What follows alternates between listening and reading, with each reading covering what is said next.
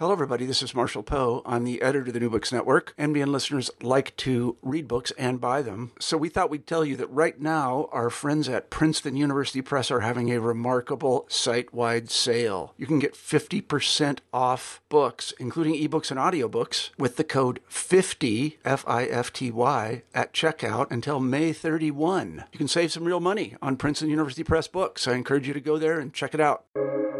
Welcome to the New Books Network.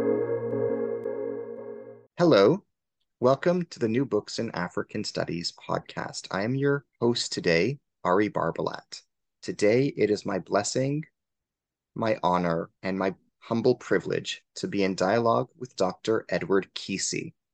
He is Associate Professor in the Department of Africana Studies in the School of Interdisciplinary Global Studies at the University of South Florida, Tampa campus. We are here today to discuss his book, Africans and the Holocaust, Perceptions and Responses of Colonized and Sovereign Peoples, published in New York by Routledge Publishers, 2020. Edward, I could not be more grateful for your thoughtfulness and for your erudition. Thank you very much, Ari. And thank you also for finding out, the book and then requesting that we have a conversation about it. Thank you. To begin, can you kindly tell us about yourself? What formative events in your life catalyzed the scholar that you become as an adult? Where did you grow up? Can you tell us about some aspects of your earlier life? Sure.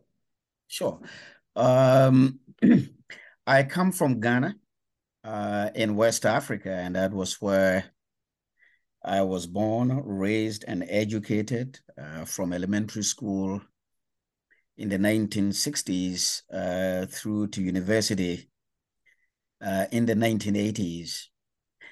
I was born to very poor parents who worked on the land for a living.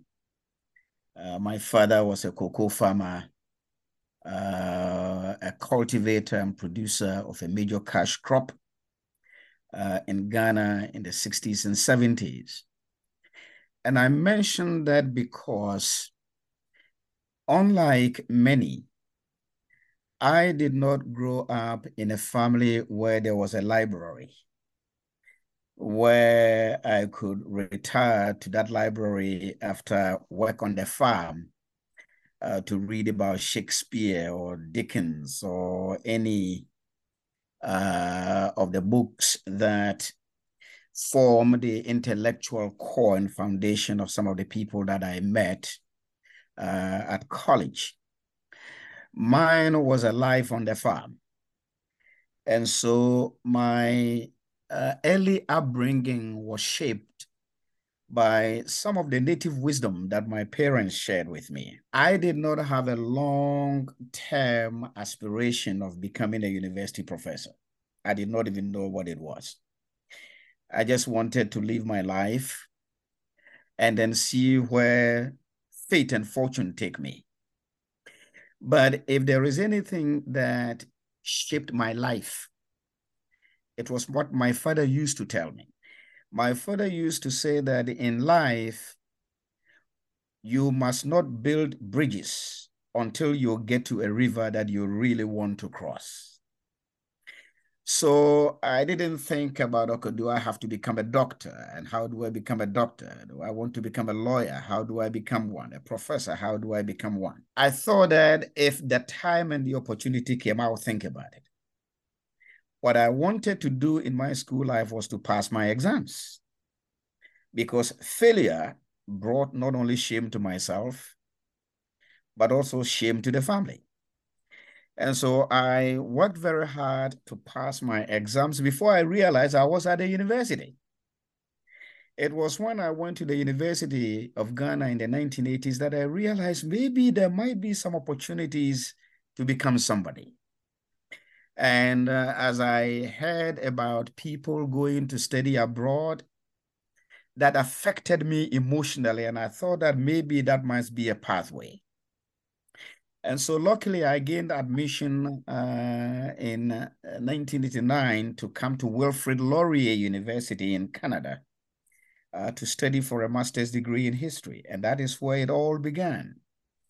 And then from there, I went to study with a very famous historian, Professor Frank Chalk at Concordia University Department of History. It was my parents and Professor Frank Chalk who actually molded the scholar that I have become. And it was through Professor Frank Chalk that I actually became interested in genocide and the Holocaust. Can you kindly summarize your book for us? It's very interesting. The book is about how people and governments, that is colonial subjects and colonial administrators in West and East Africa, received and interpreted information about Nazism, the Second World War, and the German persecution and murder of European Jews in the lead up to the Holocaust and during the Holocaust itself. So that is just simply a summary of it. And if there are any other additional things that could be said about the book, it is that the book is an intellectual and diplomatic history of World War II and the Holocaust from the perspectives of the colonized subjects of the Gold Coast, present-day Ghana, Nigeria, Sierra Leone in West Africa, and Kenya, Tanganyika, present-day Tanzania, and Uganda in East Africa, and the sovereign nations of Liberia and Ethiopia, who confronted the larger issues about humanity, racism, violence, genocide, and empathy that the Holocaust precipitated or raised. So that is what I deal with in the book. What inspired you to prepare this book? What message do you hope to convey to readers? I was very surprised throughout my immersion in the historical study of Africa, and my post-1991 interest in the history of the Holocaust. I was very surprised that I didn't see much of the history of the Holocaust in African historiography. And I didn't see much about the voices of Africans in Holocaust historiography. Given the fact that more than 1 million African troops, including my great-granduncle, had fought in the Second World War on the side of the Allies, I wondered that perhaps the African troops who fought in the Second World War must have known what they were fighting for and would have left some traces in the historical record and some traces in African history about what they were fighting to uphold and the extent to which the Nazi destruction of European Jews fired their interest to participate in the war. I didn't see that. In none of the military histories of the Second World War did I find any mention of African views on the Holocaust. And so I thought these absences and silences in African history and Holocaust historiography offer me an opportunity to bring African history and Holocaust history into some mutual dialogue over what Africans knew and thought about the Holocaust and what they did to help the Jews who survived the Holocaust and ended up in Africa as refugees. So what fired my interest in preparing this book, doing the research to produce this book, was to integrate African voices into Holocaust historiography and then offer some Holocaust content in African, integrate into African historiography perspectives of Africans in the Holocaust, and then expand the existing frontiers of African and Holocaust histories. What aspects of your writing process were most challenging for you? How did you handle these adversities? What aspects of your writing process were most therapeutic for you? How did you grow? It's very interesting. in the sense that the writing process is very, very important in any art of research. You go to the archives, you collect as much information as you can, whether they are from newspapers, whether they are from colonial archives. Like a fisherman, you bring all these fine aquatic materials to your house, your office. You've collected all the information from the archives as if you obtained them from the ocean. But when you bring them home, the challenge is to how to cook what you have brought. That is how to integrate into a coherent narrative what you have obtained from the archives. Mm-hmm. How do you plug the loopholes and the silences that you detected? What are some of the startling discoveries that you found that you can highlight in your writing? It is not an easy process. And mindful also of the fact that you want to write a book that will also be appreciated by non-academics. You are writing a book for humanity, including your own peers in the academy. So how do you simplify the complexities of the materials that you have assembled from the archives? How do you tell a story? Why are you writing this book? What are the broader lessons that you want this book to convey to humanity? It is the challenge of making sense of the complex art of research that actually challenged me, because I had to find a better way of making sense of a very complex and gruesome story. So the central challenge was how to write a book that is very simple and straightforward, and a book that bridges two historiographies that rarely talk to each other. And when I was able to have my first draft and then also obtain some feedback from the anonymous reviewers, it was at that time that the challenge of writing became very simple for me. And I began to realize that I have something that I can possibly be proud of someday. What is your book's contribution to the study of collective memory?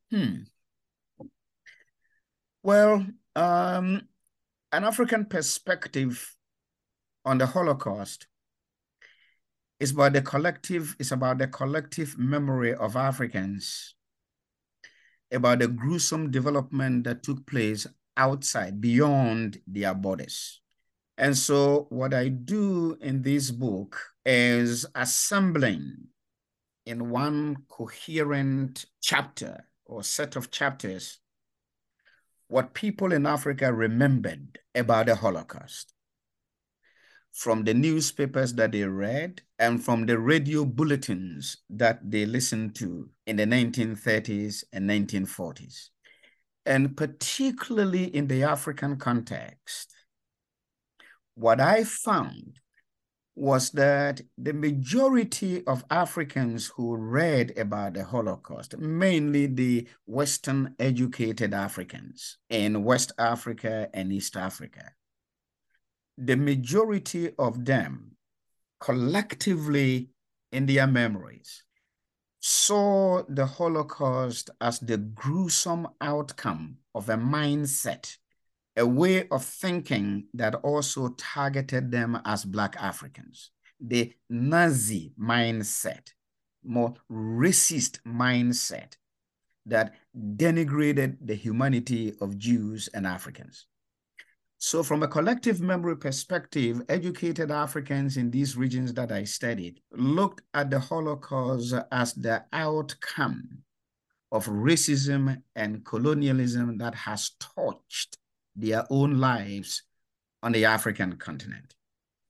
And they also saw in the Holocaust, or they saw from the Holocaust, or they used the Holocaust as an analytical lens from which they discussed civilization, colonialism, racism, barbarism, and human rights. That is the collective African memory of the Holocaust that I found in the archives that I have assembled in the book. Can you tell us about the rumors of Nigeria possibly being transferred to Nazi Germany? How realistic were these rumors? How did Nigerians feel about this? Can you put this proposal in context for us? Sure. I think one of the reasons why many in West Africa, including the Western educated Africans in Nigeria, paid particular attention to the Holocaust and what the Nazi regime was doing to the Jews was that in the 1930s, people in Africa, and particularly in Nigeria, read from their local newspapers, the West African Pilot in particular, that British and French politicians and statesmen were discussing with the Nazi regime the possibilities of returning former German colonies to the Nazi government. And these were reports, and some of them were rumors in the 1930s and 1940s, that Britain and France intended to give back Cameroon, Togoland, Southwest Africa, and Tanganyika back to the Nazi regime in order to promote peace in Europe. Now, these were rumors that were not idle. In fact, they were reported in the Manchester Daily Dispatch. They were also reported in a newspaper that was produced in London at the time and read broadly, widely in East Africa, called East Africa and Rhodesia. There were also reports in the Times of London. There were reports, dispatches that people in Nigeria read from Reuters, that there was a pro-Nazi defense minister in South Africa called Oswald Pirow. And the Germany's colonial claims were part of what was known in Africa as the Oswald Pirow Plan. This pro-Nazi defense minister in South Africa had proposed that Britain, France, and South Africa think seriously about appeasing the Nazi regime to leave Europe free, and then also that the Nazi regime will not entertain the idea of seeking Southwest Africa, present-day Namibia, that South Africa wanted to keep as its pet colony. So the Oswald Pirow Plan was part of this broad Nazi colonial claim interest. And so these reports and rumors were rife in European newspapers. And they were reproduced not only in the West African Pilot, but the Gold Coast Independent, the Gold Coast Spectator, and even as far afield as the Tanganyika Herald and the Uganda Herald, that European statesmen wanted to trade colonies and people for peace in Europe, and that it was Africans and African territories that would be used for this Faustian bargain. And so people were very apprehensive in West Africa that if these colonial transfer rumors were true, and if they materialized, then it is very likely that what the Nazi regime was doing to European Jews, they would do the same to African intellectuals. So in the Nigerian mind in the 1930s, regarding these colonial transfer rumors, the calculus was very simple.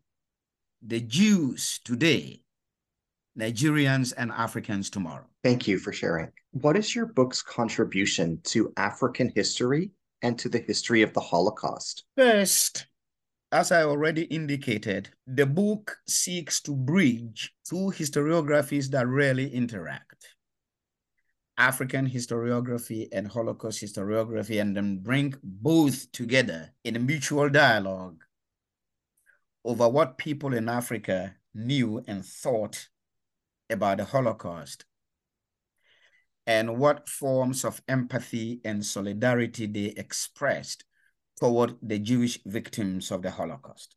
So on that score, the book integrates African perspectives into Holocaust historiography. And by doing that, it expands and enriches Holocaust historiography by having a sub-Saharan African content in it. In terms of African historiography, much had been written even before my book was published about the African role in World War II. And there has been a lot of work done on the specific military accomplishments of African soldiers. What is missing in the military histories or African military histories, African military contributions to the Second World War, was the extent to which the Holocaust inspired the African participation in World War II. And so what my book does is it plugs a loophole in the African historiography on the Second World War by integrating into it the role that the Nazi persecution of European Jews played in the interest of Africans to shed blood in dealing with the Nazi regime before the Nazi regime brought its anti-Black racism to the African continent. In that regard, my book provides a very important missing link that is beyond what we already know about why people in Africa participated in the Second World War. What specific role did the Holocaust play in that participation? My book addresses that. What my book also does in advancing our knowledge of African history and enriching African historiography is that it provides a way for Africanists to understand how the Holocaust was used by African intellectuals to critique colonialism and racism. Given the fact that they saw racism that they suffered and Nazi anti-Semitism as bedfellows in the same spectrum of prejudice, what my book does is it shows how the Holocaust provided moral legitimacy to the critique of colonialism and racism on the African continent. It does a whole lot of things, perhaps even more important. It also shows how the Holocaust allowed Africans on the continent to question the promise of European colonization and Christianity. Can you tell us about the proposal to resettle Jewish refugees from the Holocaust in Ethiopia? What became of this idea? What did Haile Selassie feel about this idea? How did Ethiopians locally feel about this idea? That's a very excellent question. And one that needs some very, very important context before one even comes to how the Ethiopian project fared and what Haile Selassie is reported to have thought about it. The interest in resettling Jewish victims of Nazism and the Holocaust predates the outbreak of World War II. In fact, as far back as 1903, the British government had interest in resettling Jewish victims of Russian pogroms in a small town in Russia called Kishinev, that some very abhorrent massacres of Jews had taken place in Kishinev in 1903. And the British government decided that it would resettle Jews who were victims of these recurrent pogroms in Kenya. Now, the initial Kenya resettlement effort fizzled out because British settlers in Kenya rebuffed the idea. It is a very long conversation that we can get into. But since your question is specifically about Ethiopia, I just want to give that context and pivot to the Ethiopian project. Ethiopia was one of the many places that the British government contemplated settling Jewish refugees. So when the Kenya effort hit a snag because British settlers and British Protestant Christians in Kenya did not want poor whites or poor Jews from Romania and Russia and Poland to come to a colony that they wanted to make the citadel of, white British civilization project. Ethiopia became the next Zion that the British government contemplated.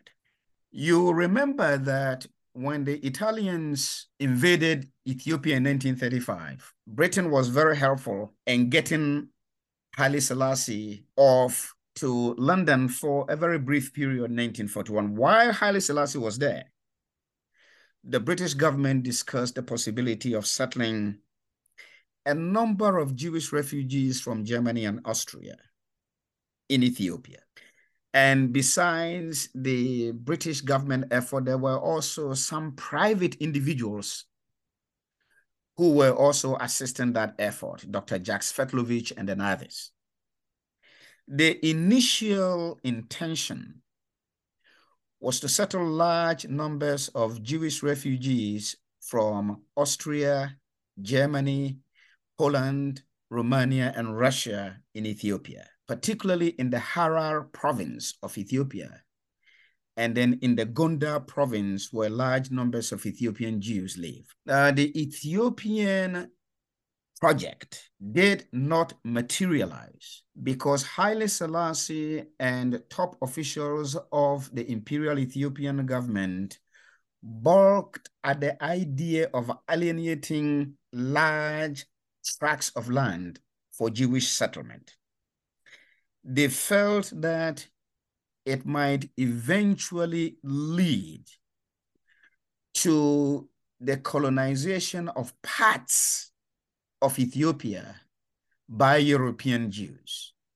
And that idea did not sit very well with the emperor. And of course, the British government did not push the emperor too hard on this because Ethiopia was a sovereign African nation that had experienced Italian colonization, and the British government was very sensitive in pushing this particular resettlement policy on Haile Selassie. Who was Jacques Svetlovich? Why is he a person of prominence? Can you tell us about his biography and his legacy? It's very interesting. There isn't much on Dr. Jacques Svetlovich.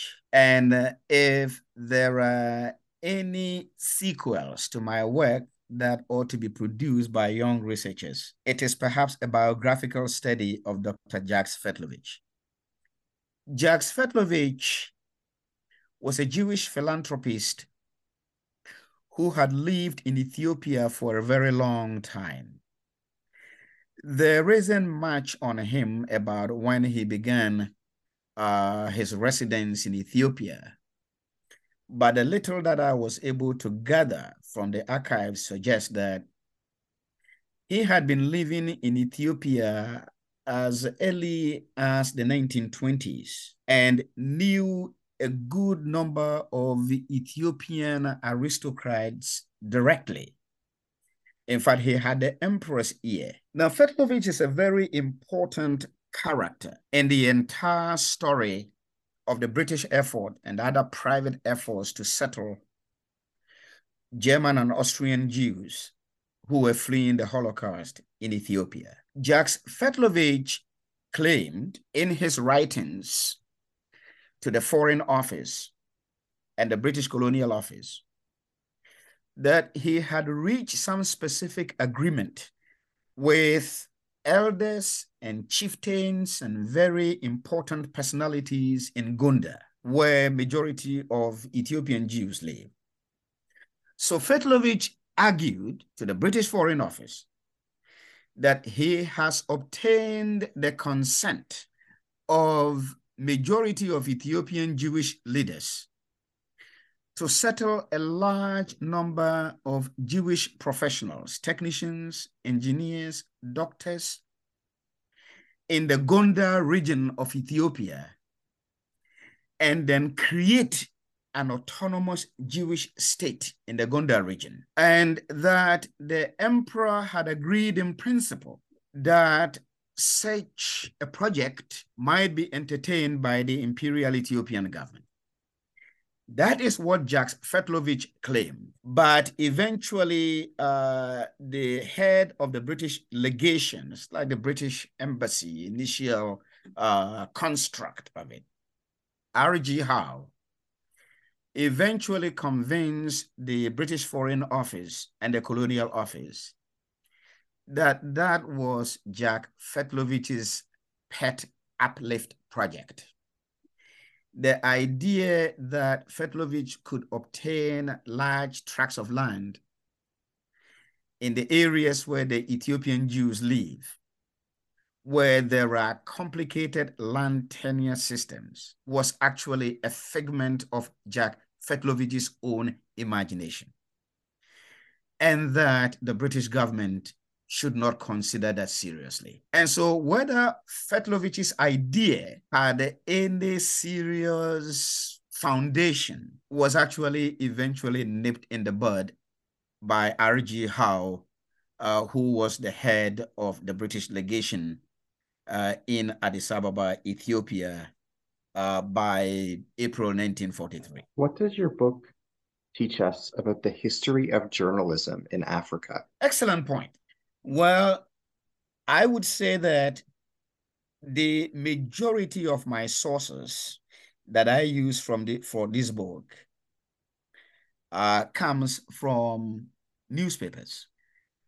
And if journalism had not developed to a very, very high level by the 1930s, I probably would not have secured the rich newspaper sources that I obtained. It appears from my sources that educated Africans in the two regions that I study took journalism very, very seriously. Not only did they see the press, newspapers in particular, as media for communicating major world events to the larger educated population. In fact, some of the newspapers were even produced in local West African languages. That is how developed journalism was.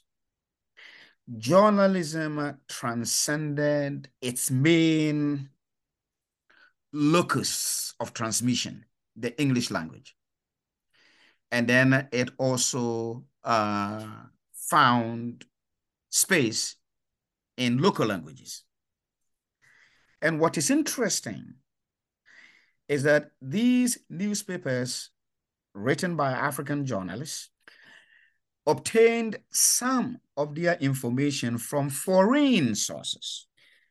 Russian newspaper sources translated into English, news sources from Sweden, Reuters cables, British press sources, French sources, Le Figaro, Le Jour, and then others.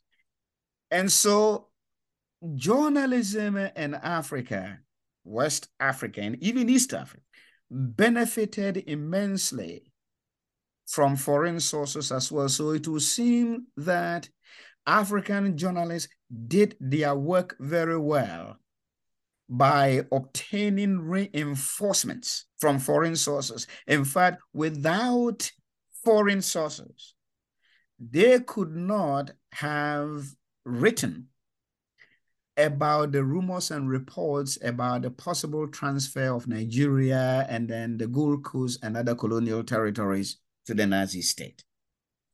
And one last thing that perhaps can be said about the development of journalism at this period of the Holocaust was that the journalists knew how to write. I mean, some of the editorials are so well written that you look at journalism of the 1930s and you look at journalism today, and you might want to weep about the decline of journalistic standards. I couldn't agree more. Who was Nana Ofori-Atta? Can you elaborate on this person? Nana Ofori-Atta was a very prominent chief in the Gold Coast, present-day Ghana. He was a very prominent paramount chief of Achim Abuakwa in the eastern region of present-day Ghana. He was a very, very influential chieftain, very well educated. According to some biographical sources, he obtained part of his education from British schools. And so even though he was a traditional leader, he was also very well educated. And Ofori-Atta was a member of the Legislative Council, the Gold Coast Legislative Council. The Legislative Council was a body of Europeans, mainly British, and educated Africans and traditional African leaders brought together to provide advice to the colonial governor. Of course, the colonial governor was not bound to accept the advice of the Legislative Council, but Ofori-Atta was part of the Legislative Council. And Ofori-Atta was very, very influential in the sense that he was one of the major voices in the Gold Coast that actually appealed to very skeptical Gold Coast people about the need for them to take World War II seriously and do the best they can to assist the Allied war effort. So Ofori-Atta was a major voice and a force for good in mobilizing large numbers of his own people and mobilizing opinion in the Gold Coast towards the Allied war effort in the Second World War. He was also very, very instrumental in telling his people and the majority of people in the Gold Coast that if they did not pay serious attention to the Allied war effort and participate in any way that they could, in the event of a Nazi victory in World War II, the fate of Africans, particularly in the Gold Coast, could probably be worse than the fate of Jews in Europe. And Ofori-Atta was one person who made many people in the Gold Coast see what could possibly happen to them through what was happening to the Jews of Europe. So he was a very, very influential person in the 1930s. Who was Hans Massaquoi and who was Momolu Massaquoi? Can you describe their importance? Hans Massaquoi, or Massaquoi, was the grandchild of Momolu Massaquoi. Momolu Massaquoi was the first, was the consul, Liberia's consul general in Germany. In the 1930s, he was the first official representative of a sovereign African country in Europe. The first African representative in Germany at the time. In fact, Liberia established diplomatic relations with Germany in June 1922. And Momolu Massaquoi was the first Liberian diplomat, a consul in Hamburg, who was representing Liberia's commercial and political interests. Hans Massaquoi was the grandson of Momolu Massaquoi. And Hans Massaquoi is very, very important in the sense that he gives us the first and perhaps most insightful African perspective on the Holocaust. I must say that his work, Witness to the Holocaust, was one of the main inspirations behind my own book, Africans and the Holocaust. Hans Massaquoi wrote about the indignities that Africans and Jews suffered from the in the 1930s and 1940s. He offers us very vivid accounts of the racial obsessions of the Nazi state, the racisms that he encountered as a young Afro-German himself, the playgrounds that he could not visit with his white friends because he was a non-Aryan. Even though he was interested in joining the Nazi youth as an Afro-German, he couldn't because he was considered as the quintessential problem that the Nazi regime wanted to eliminate. An African born from an interracial relationship between his African father and his white mother. And so Hans Massaquoi gives us a very insightful yet sad summary of Nazi Germany that he witnessed when he was growing up. What kinds of sources did you draw upon in your research? What obstacles did you encounter in using them? Excellent question. I think I have already alluded to some. Yes, you did. Primarily newspapers published in the 1930s in East and West Africa, namely the Uganda Herald, the Tanganyika Herald, the Ethiopia Herald. Don't ask me about the African fascination with the Herald as the name for newspapers. I have no clue. Nevertheless, these were some of the newspapers in East Africa that I used. And then, of course, the East Africa and Rhodesia, the East African Standard. And then in West Africa, I drew upon the Daily Guardian from Sierra Leone, the Gold Coast Independent, the Gold Coast Spectator, the Ashanti Pioneer, the West African Pilot, the African Nationalist in Liberia, the Liberian Crisis in Liberia, edited by Z.B.H. Roberts.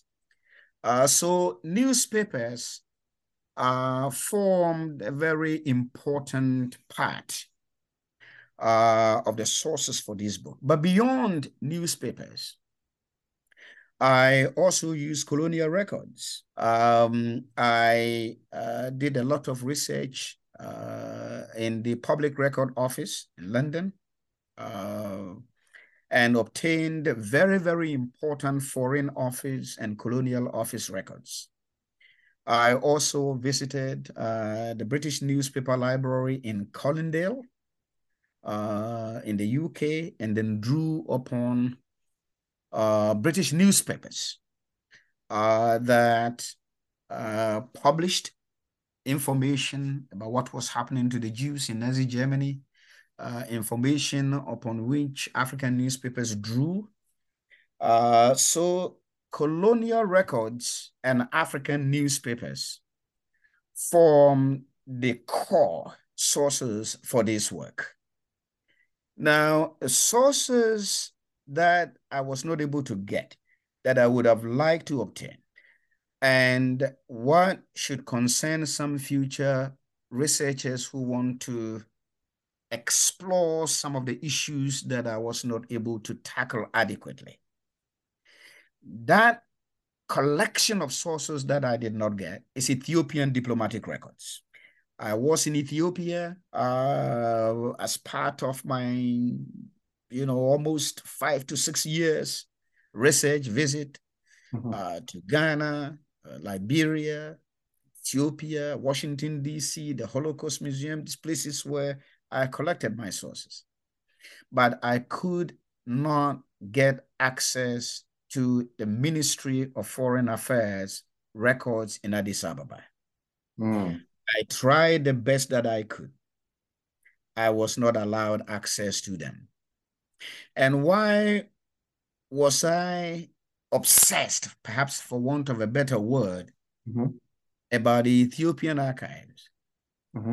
I was obsessed about it because it had the potential of addressing some key questions for me. First, why was Ethiopia so silent about its critique of Nazism compared to the incessant criticisms of the Nazi state that I found in East African newspapers and West African newspapers? Why was the Liberian government so critical of the Nazi regime? One of the only 2 sovereign nations in Africa whose perspectives on the Holocaust I was interested into, Liberia and Ethiopia. Why was Liberia so critical of Nazi Germany? But why don't we have Ethiopia and Haile Selassie's critical perspective on Nazism? I wanted to find out what kind of correspondence was going on between the Ethiopian Ministry of Foreign Affairs and the Third Reich. Secondly, I wanted to find out what specific arrangements were made between the Third Reich and the Ethiopian government to obtain Adolf Hitler's military support for dealing with the Italian invasion of Ethiopia in October 1935. Because I had obtained some limited information that Adolf Hitler's regime helped secretly the Ethiopian government in its repulsion of the Italian invasion. I mean, they tried to repel it as much as they can. But given the fact that they didn't have sufficient armaments, I had some indication from some diplomats that I spoke to that Germany was very helpful to Ethiopia in these critical years of the Italian invasion and occupation of Ethiopia. I wanted to find out from Ethiopian records what was going on. Third obsession. And I think it's something that you have already asked me about, Dr. Fetlovich's interest in settling European Jews and among the Ethiopian Jews in the Gondar region, and Haile Selassie's ambiguous reactions to it. I would have liked to find from the Ethiopian archives, particularly diplomatic records, what was going on between the Ministry of Foreign Affairs in Ethiopia and the British Foreign Office and the British Colonial Office about all these British plans and then the private efforts by Jack Fetlovich and also an obscure organization from New York called the American Organization or the American Association to Establish an Autonomous Jewish State in the Harar province. that what were the kinds of diplomatic exchanges that were going on between Addis Ababa and New York, Addis Ababa and London, Addis Ababa and then Berlin over the Holocaust and then the possible resettlement of some European Jews in Ethiopia. I wish I had my hands on some of these diplomatic records. That was one of the challenges that faced me in my research. How does your book advance our understanding of genocide? Excellent point. It does in the sense that it clearly indicates that genocide is an incremental process. It's not something that happens spontaneously. What the Nazis were doing to European Jews constituted a genocide. Nazi treatment of the Jews of Germany and other parts of Europe betrayed the intent of the Nazi state not only to persecute the Jewish victims of these Nazi atrocities, but also to completely wipe them from the face of the earth. And this Nazi intent to destroy European Jews included persecutions, murder, and then also other legislative harassments, like the Nuremberg laws of September 1935, laws passed in Germany barring intermarriages between Jews and Germans, intended to slow down the reproductive capacities of Jews. So all these are features of genocide.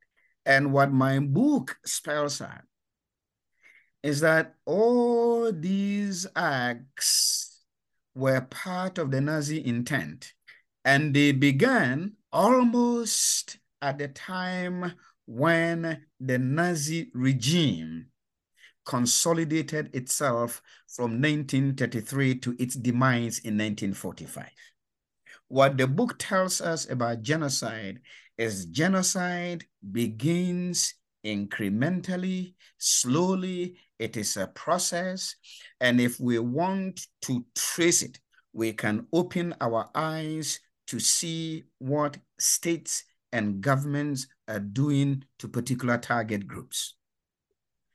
What it also does is that it notes that genocide is not only a state-organized crime, it is a society-condoned atrocity as well. After all, had many people in Germany protested what the Nazi regime was doing in its name, perhaps the Nazi regime could not have proceeded obsessively as it did against German Jews, Roma and Sinti groups, and then other groups of people who were caught in the throes of Nazi violence. And so the state leads and society follows and acquiesces in this catastrophic process that is called genocide.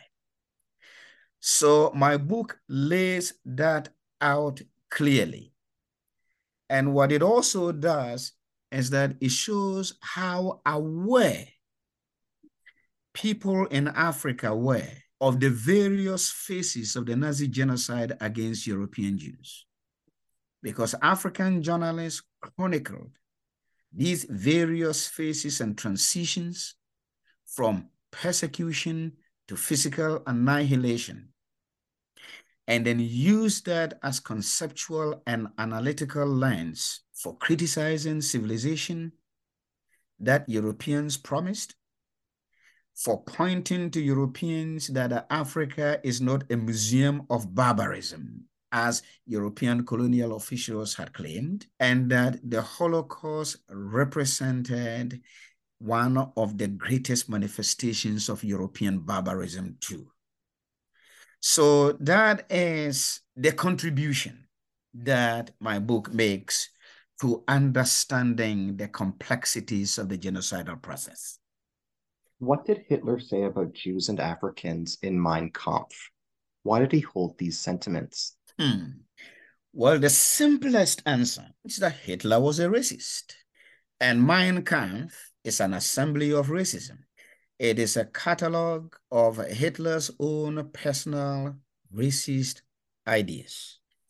As you very well know, Hitler had written Mein Kampf in the 1920s, and he assembles in Mein Kampf his own pet ideas about how Germany can be revived and renewed following Germany's loss of the First World War and Germany's experience of depression in the 1930s and other economic catastrophes, not least of which, or other social catastrophes, not least of which, was the occupation of the Rhineland, the industrial heartland of Germany, by France, and the French government bringing Senegalese troops from West Africa to police or protect the Rhineland from German takeover. And Hitler came to believe, not that there were any serious truth to it, that Germany did not lose the war, but that Germany was stabbed in the back by Jewish financiers who wanted the stabilization of global markets that they thought the First World War destabilized. And that by virtue of the fact that a majority of Jews were intellectuals, some of the finest thinkers in Germany's academies, by virtue of their intellect and their intellection, that they are very artful in their argument formation. I mean, Hitler himself was an anti-intellectual, so that is to be understood. And so he had this idea that Jews as intellectuals have the ability to make certain arguments that he cannot make. And that as believers in Marxist ideas, that the Jews had advocated human rights and equality. And therefore, Jewish ideas, Jewish Marxist ideas represented the greatest existential threat to Nazi racism and aristocratic privileges. And all these, at least, have been proven to be intellectually vacuous and sterile. So they must not be taken seriously. But it was not only the Jews that Hitler was obsessed with. He was also obsessed about Africans, Black Africans in particular. And the only two people, groups of people, who coming for particular denigration and criticism in Mein Kampf are Jews and Africans. Hitler believed that Africans are subhuman. They are half-apes or anthropoid by birth. That's his ideas. And that it was even a waste of time for European missionaries and colonial authorities to educate Africans. And the idea that there is an African intellectual, Hitler believed, was just simply a sin against nature and a sin against civilization. And so two people that he considered to be the opposite of what Germany needed to become, Jews and Africans. And because he considered Jews and Africans as subhuman and inferior in blood, Hitler's Mein Kampf spelled out certain noxious ideas about the possible contamination of the Aryan genetic pool by Jews and Africans if Jews and Africans had to marry German women. And so these are the kinds of obsessive caricatures of Jews and Africans that one finds in Mein Kampf. Can you describe the history of the idea of Kenya as a quote-unquote Zion for Jewish refugees? What became of this idea? Well, the idea of a Zion, a lot of Jewish immigrants in Europe, like the Zionist movement, dating back to the Balfour Declaration of 1917, had a vision, an aspiration, if you like, that someday because of the virulence of anti-Semitism in Europe, that a permanent home for Jews must be found somewhere. The initial idea was to settle Jews who wanted to leave Europe as a result of the anti-Semitic fervor in Europe, that Jews who wanted to leave Europe could actually settle in Palestine. But the Palestine idea was the ultimate one, and there were certainly problems in actually getting it to happen as speedily as those who subscribed to that idea wanted it to happen. And therefore, a midway to that ultimate objective, a Zion in Africa was contemplated. That if the ultimate objective, the ultimate answer to anti-Semitism was creating a permanent Jewish home in Palestine, then an interim way of accomplishing that may be to establish a Jewish home, if not permanent, at least a temporary Jewish home, somewhere in Africa. There were various areas that were initially contemplated. Uganda was one, Northern Rhodesia, present-day Zambia was another. In fact, Nyasaland, Malawi was another. And then Kenya, Tanganyika, present-day Tanzania. And then, of course, Ethiopia, as we have already discussed. So these African Zions, or these transitions to the ultimate objective, were contemplated initially. And as I noted in my discussion of how it failed in Kenya, British settlers did not want poor Jews from Eastern Europe to come to a place in Kenya that they wanted to monopolize. They did not think that they would want to share land with Jews who wanted to settle there. And perhaps importantly, they felt that poor Jews would undermine the prestige of whiteness that the British settlers in Kenya wanted to uphold. The reason why the Zion effort also failed in Ethiopia, I have already addressed part of that. Britain did not want to force that upon Haile Selassie. It would have represented some type of colonial project that Britain did not want to endorse.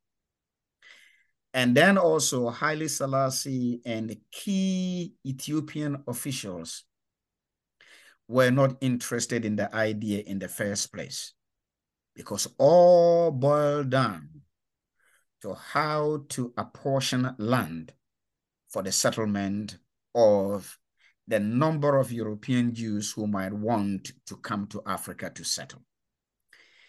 That was that African Zion project. And what actually torpedoed it was just simply fear of complicating the already complicated land tenure systems in Ethiopia and other parts of the African continent. How did Jewish refugees adapt to life in Uganda and Tanganyika? How did locals perceive them and treat them? How did they cope with the difference in climate? What forms of disease did they succumb to? What forms of medical assistance was available to them? Very good. I think that Tanganyika and Uganda offer perhaps the most heartwarming alternative to the sad realities of the Jewish refugee settlement idea that didn't really pan out in Kenya and Ethiopia. And then even in the Gold Coast, my own country, in Ghana. Tanganyika and Uganda are perhaps the best expression of a successful, although short-lived, resettlement experience. In fact, it is difficult to know how many Jews actually settled in Tanganyika and Uganda. Now, the numbers are very confusing, but conservatively, one can argue that close to about 5,000 Jews from Poland, from Romania, from Russia, and to a limited extent, Germany and Austria settled in Tanganyika around 1942, 1943, 1944. And then about 3,000 to 4,000 settled in Uganda around the same time. And what is interesting in these two areas was that the local people actually helped them. While in other places, local Africans seemed concerned about land tenure and land alienation. In Tanganyika, that was not the case. In fact, the people in Tanganyika openly welcomed the few Jewish refugees who made their way from Russia through Siberia, Kazakhstan, Iraq, Iran, and India, and Kenya. It's right from Europe through all these areas, ending up in Tanganyika or Tanzania today in the early 1940s. Some of them initially lived in hotels, but then later land was made available to them. Local people helped to make gardens for them. And according to the records that exist, some of which I was able to look at, the Polish refugees, particularly Polish refugee women and children, were really very happy in Tanganyika because of the empathetic attitude of the local people. How local people helped them, local people taught them the languages, and they found some momentary respite from the irritations of life in Poland and other places where they had endured prejudice and oppression. The same story can be told about Uganda. Their local people also helped them. In fact, the Uganda Herald in September 1942, December 1943, had series of adverts in the newspaper calling upon Ugandans to bring anything that they could find their hands on. Knitting equipment, toys, magazines, shoes, hats, mirrors, combs, food, and transistor radios that they could bring to the Polish refugees who had arrived in Uganda and who had received land and small huts and settlements built with the help of local people. And the Uganda Herald made it very clear that these Polish Jews had endured a lot of hardships, that Ugandans had been spared, and that in the name of empathy and humanity, that the people of Uganda should bear their hearts to the Polish refugees, and they did. Now, of course, the story of the Jewish refugee settlement in Tanganyika and Uganda is not a litany of good stories. In fact, many of the Jews arrived in Uganda and Poland with a wide range of debilitating diseases: trachoma, tuberculosis, dental diseases, and a form of illness that in the records is described as nervous irritability. Of course, a lot of conflicts broke out within the refugee camps in Tanganyika and Uganda. But the main diseases that the Polish Jews suffered in these two areas: malaria. Some they picked from the malarial conditions in Tanzania and Uganda. But the records also indicate that some arrived with, malaria, suffering from malaria, in transit from the various areas that they passed through before they got to East Africa. But these diseases were catered to by Polish doctors and nurses who were available in the camps and who provided medical services, as rudimentary as those medical services were, to the Polish, Romanian, and then Russian refugees who were in these camps. But predominantly, the Jewish refugees who were in the Tanzanian and the Ugandan camps were Polish Jewish refugee women and children. What was the Gold Coast Executive Council? Why is it notable? The Gold Coast Executive Council, the Gold Coast is present-day Ghana until 6 March 1957, when Gold Coast became independent and then changed the name from the Gold Coast to Ghana. That was what Ghana was called, the Gold Coast. The Executive Council is a small body, about 6 to 10 of European officials who advised the British governor on colonial policy. And so the Executive Council is very, very important in the sense that it was a body made up of like-minded British officers who administered the Gold Coast colony.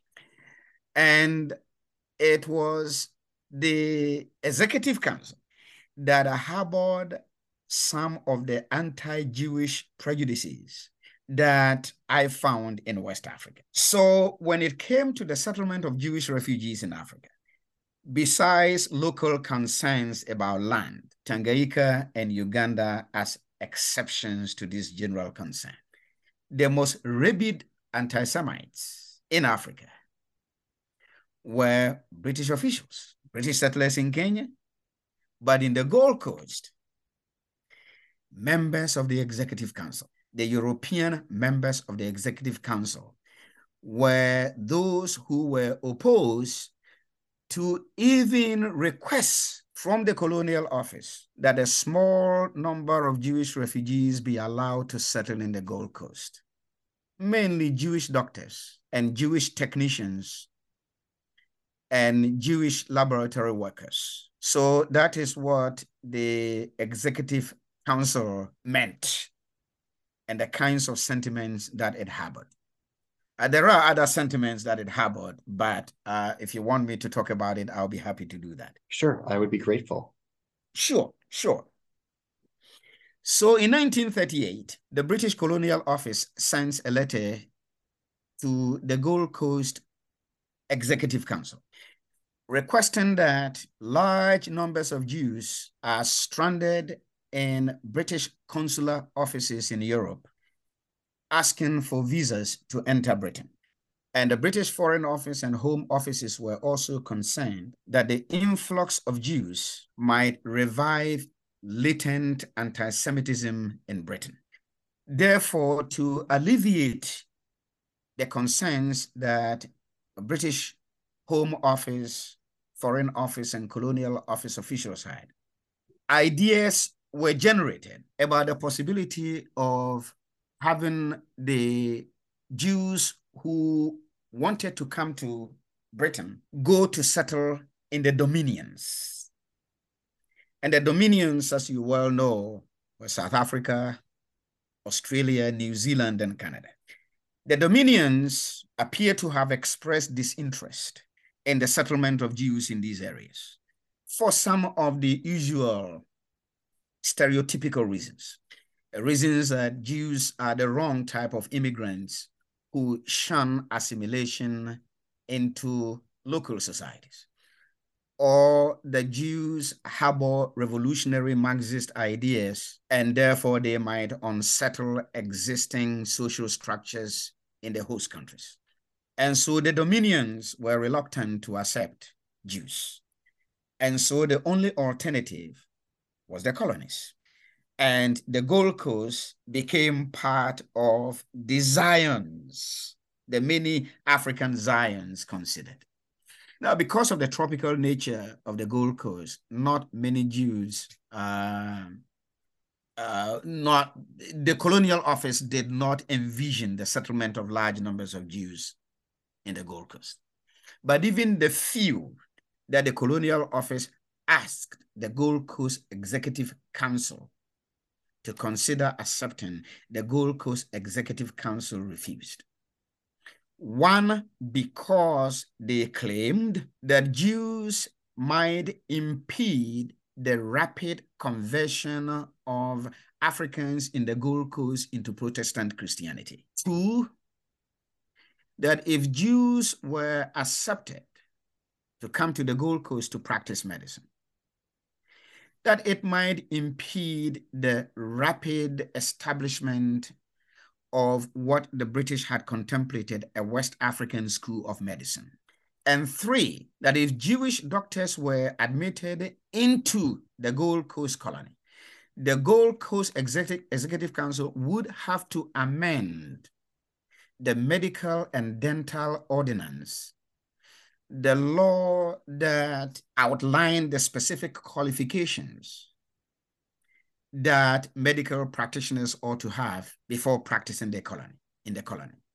That if Jews were coming in some numbers to the Gold Coast, then the Gold Coast Executive Council would have to change the Gold Coast immigration laws and amend the medical and dental ordinances in order to allow Jews who hold qualifications and diplomas that are not accepted by Britain. They will be coming in with foreign diplomas that will undermine the kind of standards that the Executive Council thought it wanted to maintain.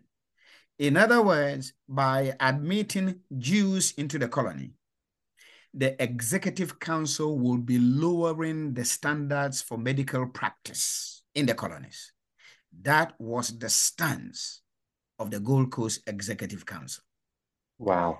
And we do not know how many Jews would have been saved from Auschwitz, Dachau, Buchenwald, and other places if British colonial authorities in these parts of Africa had been humane enough to accede, at least accept, the request of the colonial and foreign offices to change their immigration laws to allow Jews to settle.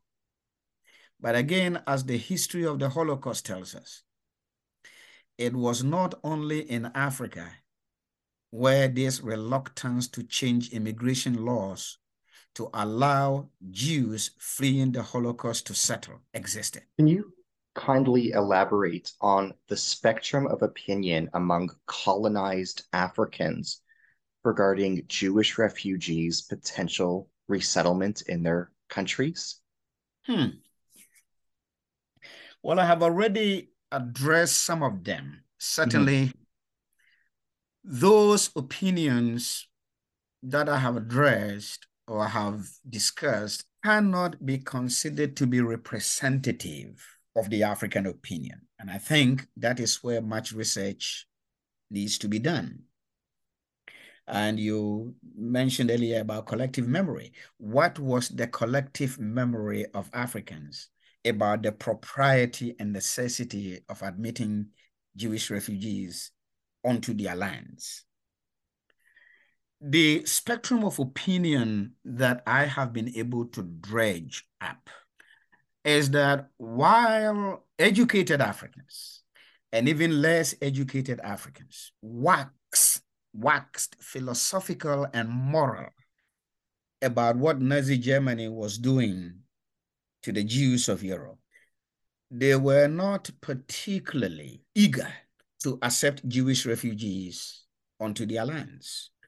They were comfortable writing editorials about the evil nature of the Nazi regime and then how what was happening to the Jews mirrored what could potentially happen to them in the event that their own territories came under Nazi Germany in the event of a Nazi victory in World War II. So they universalized the Holocaust. They waxed moral about the Holocaust.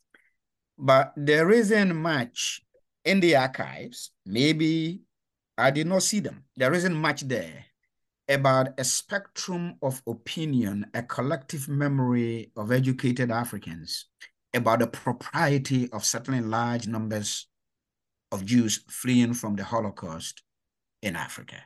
And that is what I call the contradictions of African empathy towards the Jews at this time. Let us not forget the exceptions that I have already teased out, Tanganyika and Uganda. There we see the willingness to admit Jewish refugees and local efforts to help them. And so the spectrum of opinion, in summary, is that Jewish refugees were not entirely welcome, but their plight raised fundamental questions about European claims to civilization and moral superiority over Africans. As far as having an intellectual conversation about the Holocaust, yes. But in terms of a practical consideration of Jews as an integral part of some African societies because of land issues, that I have not seen. But one additional point that I think I can raise in response to the question that you have raised about the spectrum of opinion is that in West Africa in particular, and more research ought to be done about this, is that besides obsession with land, and it seems to be a general concern, historical memory appear to have swayed local opinion against the settlement of large numbers of Jews in West Africa, particularly the Gold Coast, and to some extent Nigeria. And that is memory about Syrians and Lebanese who had settled in West Africa after 1914. By the 1930s and 1940s, a significant number of Syrians and Lebanese had made the Gold Coast and Nigeria their home. They had become a foreign diasporic community in these regions, in this particular region of Africa, West Africa. And local people did not like the Lebanese and Syrians.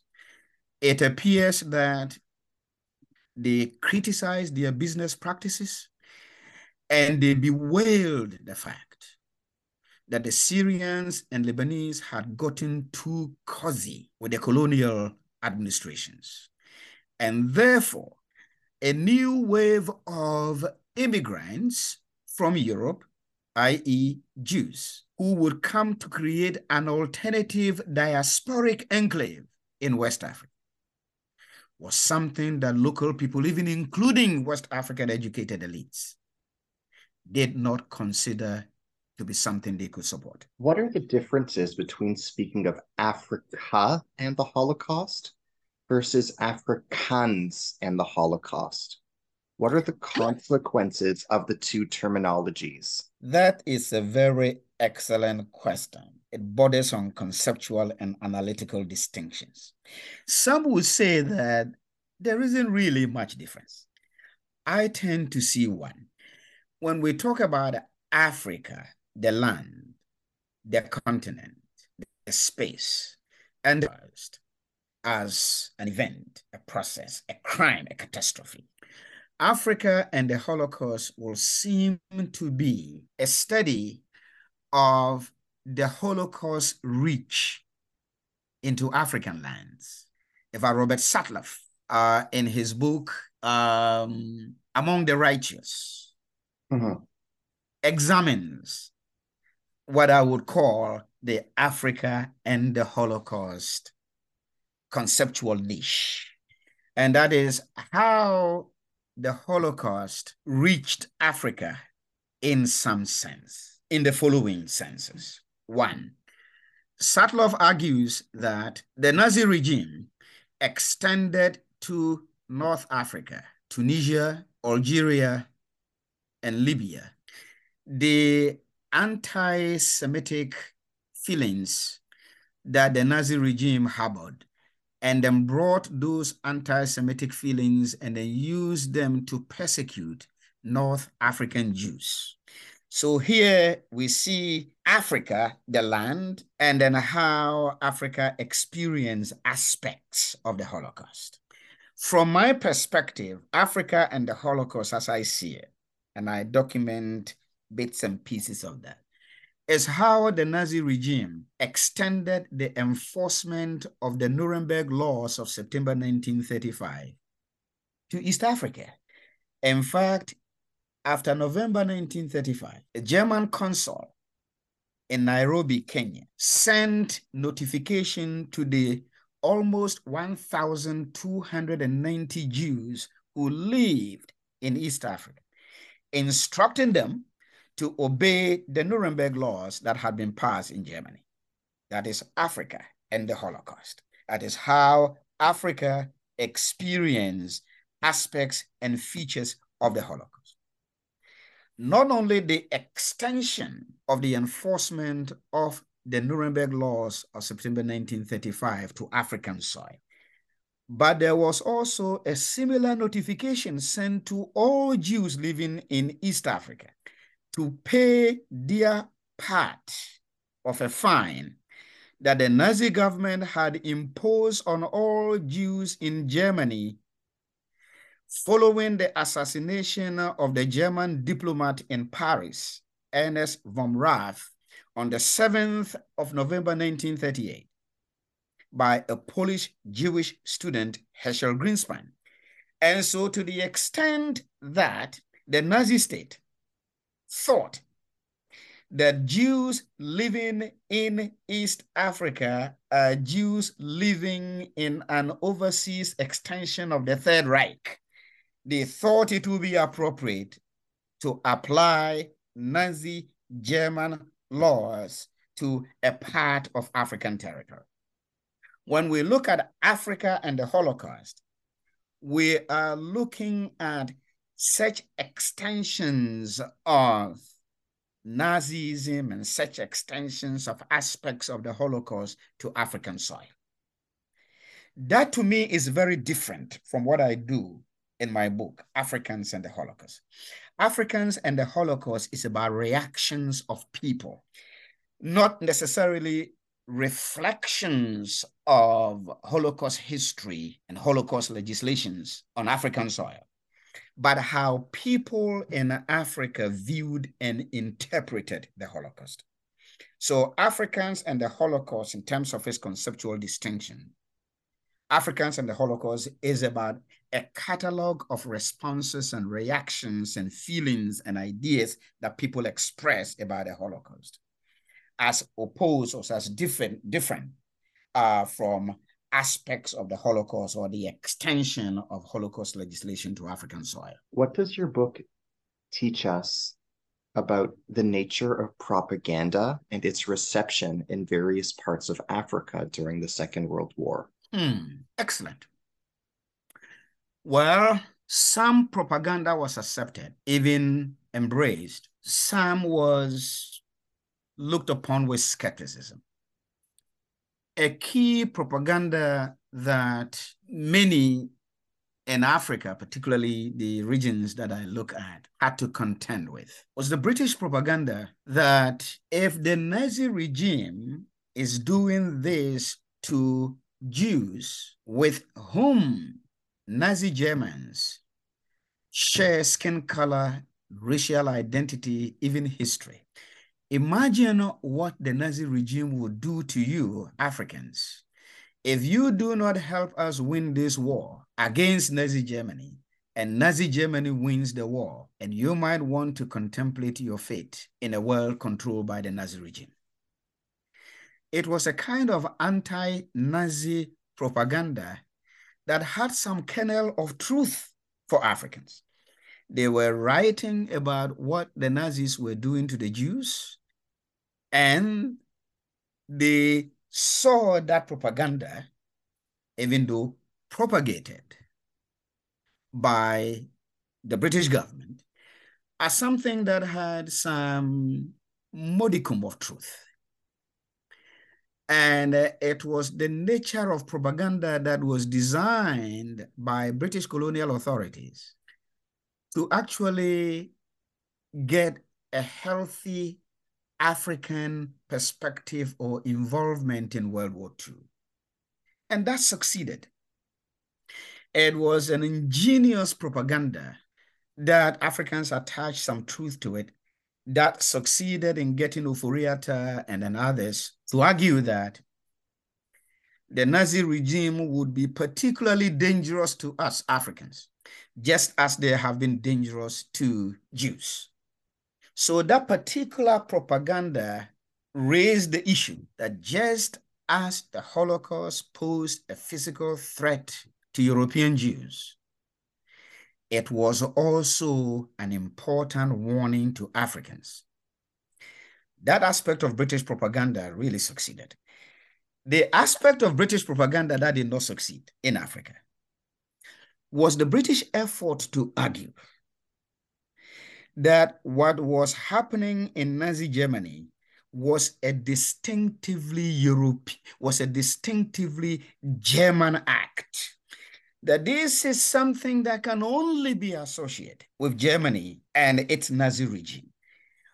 The Holocaust and all the atrocities and the persecutions and the murders had nothing to do with Europeans. It has everything to do with Nazi Germany.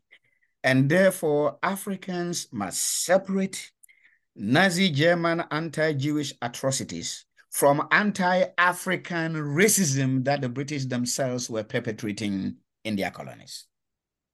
Africans did not buy that kind of propaganda. They saw the Holocaust as a manifestation, the gruesome manifestation, a different kind of outcome from the same European racism and colonialism that they were experiencing. That the Holocaust was just part of a spectrum of prejudice and violence that are typical of European mindsets. And the British cannot be excluded from the Germans in this particular scenario. And so people in Africa, particularly the educated elites who interpreted the Holocaust from the prism of their own historical experiences, associated the Holocaust with European behavior, European racism, and European colonialism. And efforts by the British government to detach the Holocaust from colonial racism was something that did not succeed in how Africans interpreted the Holocaust. Who were the most important Africans to draw parallels between colonial atrocities in Africa and Nazi behavior? The educated elite, primarily, the educated elite. In West Africa, the editor of the West African pilot, Nnamdi Azikiwe, who became the first president of Nigeria in the 1960s. Oforiatta, whom you mentioned earlier, a traditional West African leader, but also very well educated. And his nephew, who was a prominent barrister, a lawyer in the Gold Coast, Dr. J.B. Dankwa, also made similar associations between Nazism and colonialism and racism, and even Nazism and slavery. And of course, part of British propaganda was also that where the Nazi regime would enslave you, just as it is enslaving Germans and Polish Jews, German Jews and Polish Jews.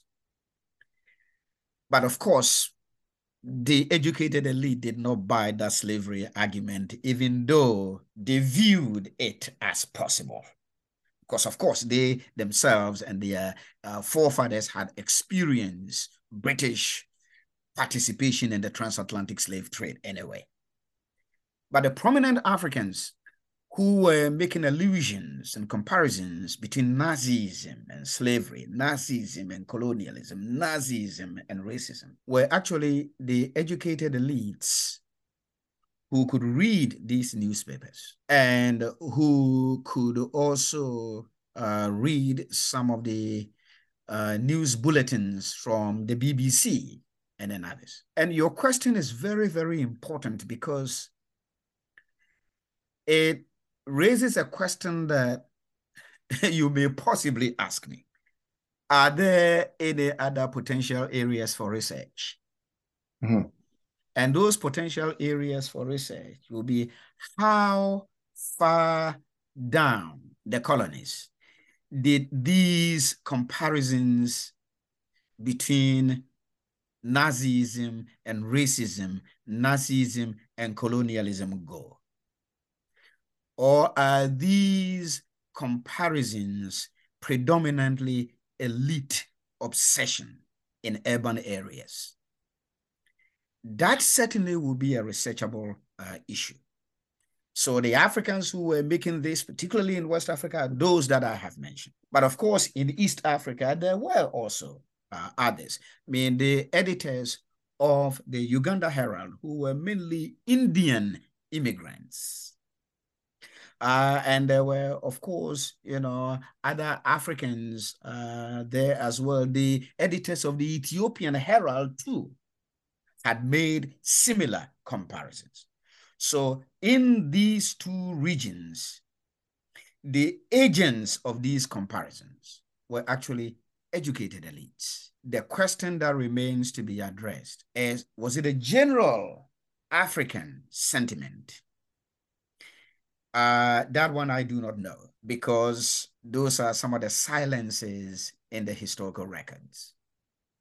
But how far down rural areas, ordinary people who were also reading about the Holocaust in local languages, how far down these kinds of comparisons seeped, and the degree to which similar comparisons were made by rural people, that remains, in my view, to be explored at a later date. In what ways is African memory of the Holocaust changing in the 2020s? What have been the primary new developments and new trends? This is interesting. I think there have been some significant changes, and changes that worry me deeply as the author of this book that we are discussing. In the 1930s and the early 1940s, it appears that educated Africans saw some kind of kinship between themselves and European Jews, or Jews generally. Educated Africans in the regions that I have studied saw similarities between African history and Jewish history. And those similarities verge on the history of persecution. That if there are two people who had borne the brunt of prejudice and discrimination, these two people are Jews and Africans. Educated Africans realized that. They wrote about that in their editorial columns. And it is this sense of kinship that drew them towards trying to understand what was happening to Jews in Europe as a possible way of contemplating their own fate in the event of a Nazi victory in World War II, which they anticipated. They anticipated that victory in the early years of the war. And so that bond of kinship forged in the memory of persecution made people in Africa, at least at the intellectual level, if not in the practical accommodation level, come to have some sense of solidarity with Jews. In fact, Nnamdi Azikiwe wrote in his Inside Stuff column on 10th January 1939, I think, about the need for educated Africans to be sensitive to the plight of Jews, and how any failure on the part of Africans to have some solidarity with Jews would represent a moral failure on the part of Africans. He wrote in that Inside Stuff, and the title of that topic was Anti-Semitism. And in that kind of column on anti-Semitism, he discussed the many contributions the Jews had made to human civilization as a way of criticizing the contents of Mein Kampf that suggested that the only creative forces in world history are white Aryans. And Nnamdi Azikiwe debunked that by spelling out the many contributions the Jews had made in human history that other humans have also appropriated and expanded to make human society better. But this interest in Jewish life, this sensitivity to the humanity of Jews that existed in the 1940s and 1930s, that seemed to be declining today in many parts of Africa. And you mentioned 2020. It even dates back to the 1967 war. And many African intellectuals, of course, the position of the Organization of African Unity in 1967 was pro-Palestinian and pro-PLO. And today, the politics of the Middle East, that is certainly not the suggestion, that is not the topic of conversation today, because it is not the centerpiece of my work. But the politics of the Middle East and the majority of Africans' solidarity with the Palestinians have actually changed to some extent. These pro-Jewish and philo-Semitic attitudes and solidarity with Jews that I document in Africans and the Holocaust. And perhaps that is also one subject that needs to be discussed. That is, what was the turning point? What changed in African-Jewish relations between the philo-Semitic sentiments and African-Jewish solidarities that Edward Kissi writes about in Africans and the Holocaust, and African-Jewish relations in the 2020s, or African-Jewish relations post-1967? That will be a very interesting topic to discuss. What would you like your audience, whether it's our listeners in regard to this interview or your readers in regard to this book, to learn and absorb and internalize about the interaction between anti-Semitism and anti-Blackness? They belong to the same spectrum, or they exist in the same spectrum of prejudice. Anti-Semitism is a form of prejudice. Anti-Blackness is a form of prejudice. To the extent that the Nazi regime made a religious community into a race, racialized Jews, would seem to suggest that deeply embedded in prejudice is a certain sentiment against groups of people who are otherized, made the other, marginalized, positioned at the margins of what people assume to be the ideal identity. So the message that I want my book to convey is that we should see anti-Semitism and anti-Blackness as two sides of the same coin. And it's very interesting that this particular question that you asked followed immediately after my discussion about the transitions that have occurred between African-Jewish relations in the 1930s and what I see post-1967. In the sense that those of us who come from Africa, myself included, and people who will read my book to see the excellent analyses that African journalists and intellectuals made about the Holocaust, using anti-Semitism and anti-Blackness as lenses, prisms, through which to discuss the challenges of civilization, humanity, human morality, and Christianity. That same excellent analysis should be made today about how we make common cause with oppressed people. My book is about how oppressed people in Africa reacted to oppression beyond their borders. They had suffered anti-Black prejudices in their colonial societies, and they were reading about anti-Semitic prejudices in the heart of Europe, the very continent from which people had come to Africa to claim that they were bringing them civilization. And so the larger lessons is that we must make every effort we can to stamp out anti-Semitism and anti-Blackness from our modern society.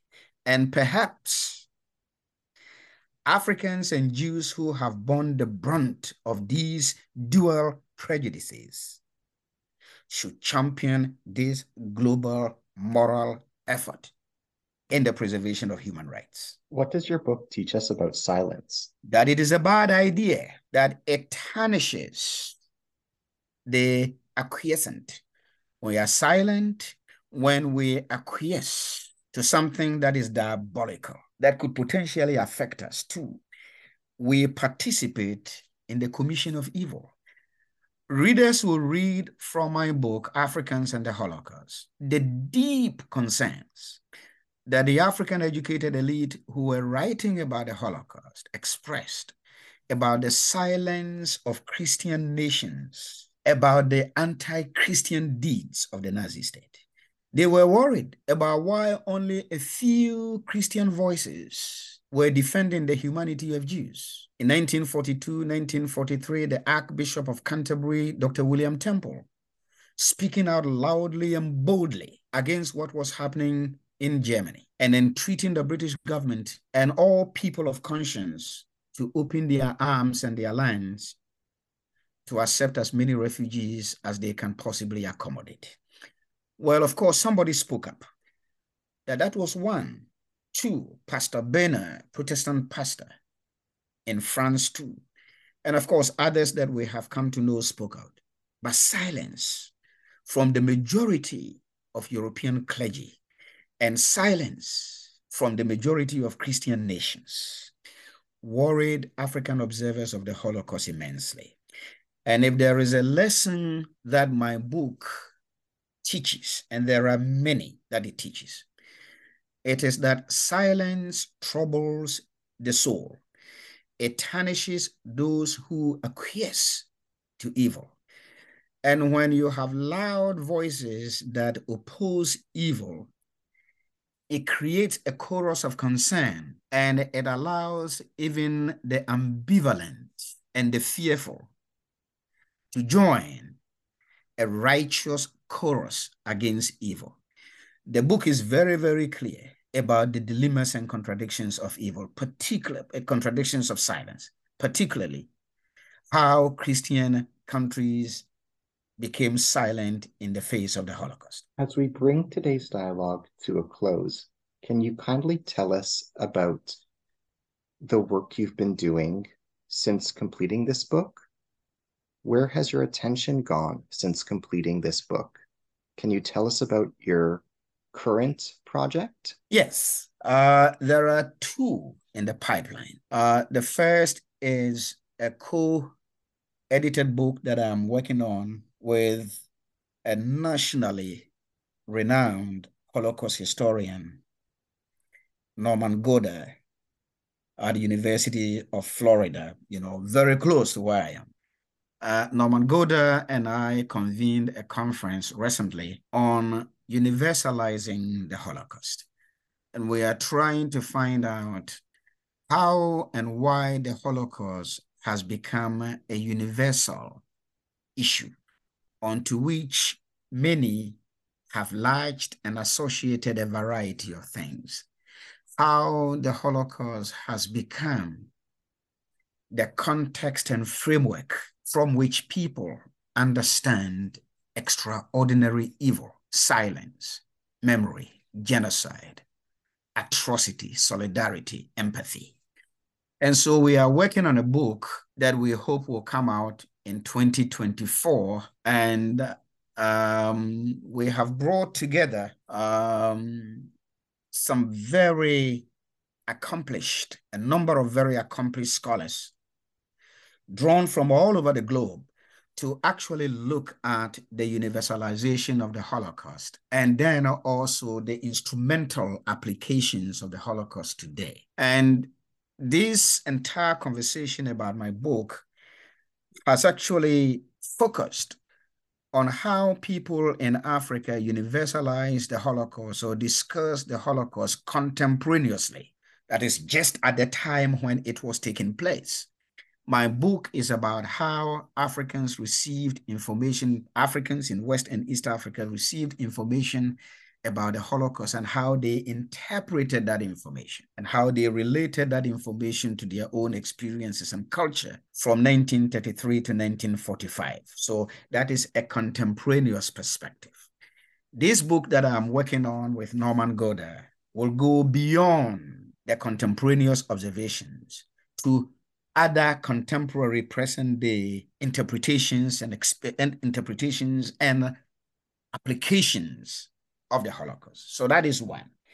The other book that I even mentioned in the research that I mentioned in the introduction of my book that I am working on incrementally, because my attention now is focused on this co-edited book, is a book that I have tentatively titled Africans and the Legacies of Nuremberg.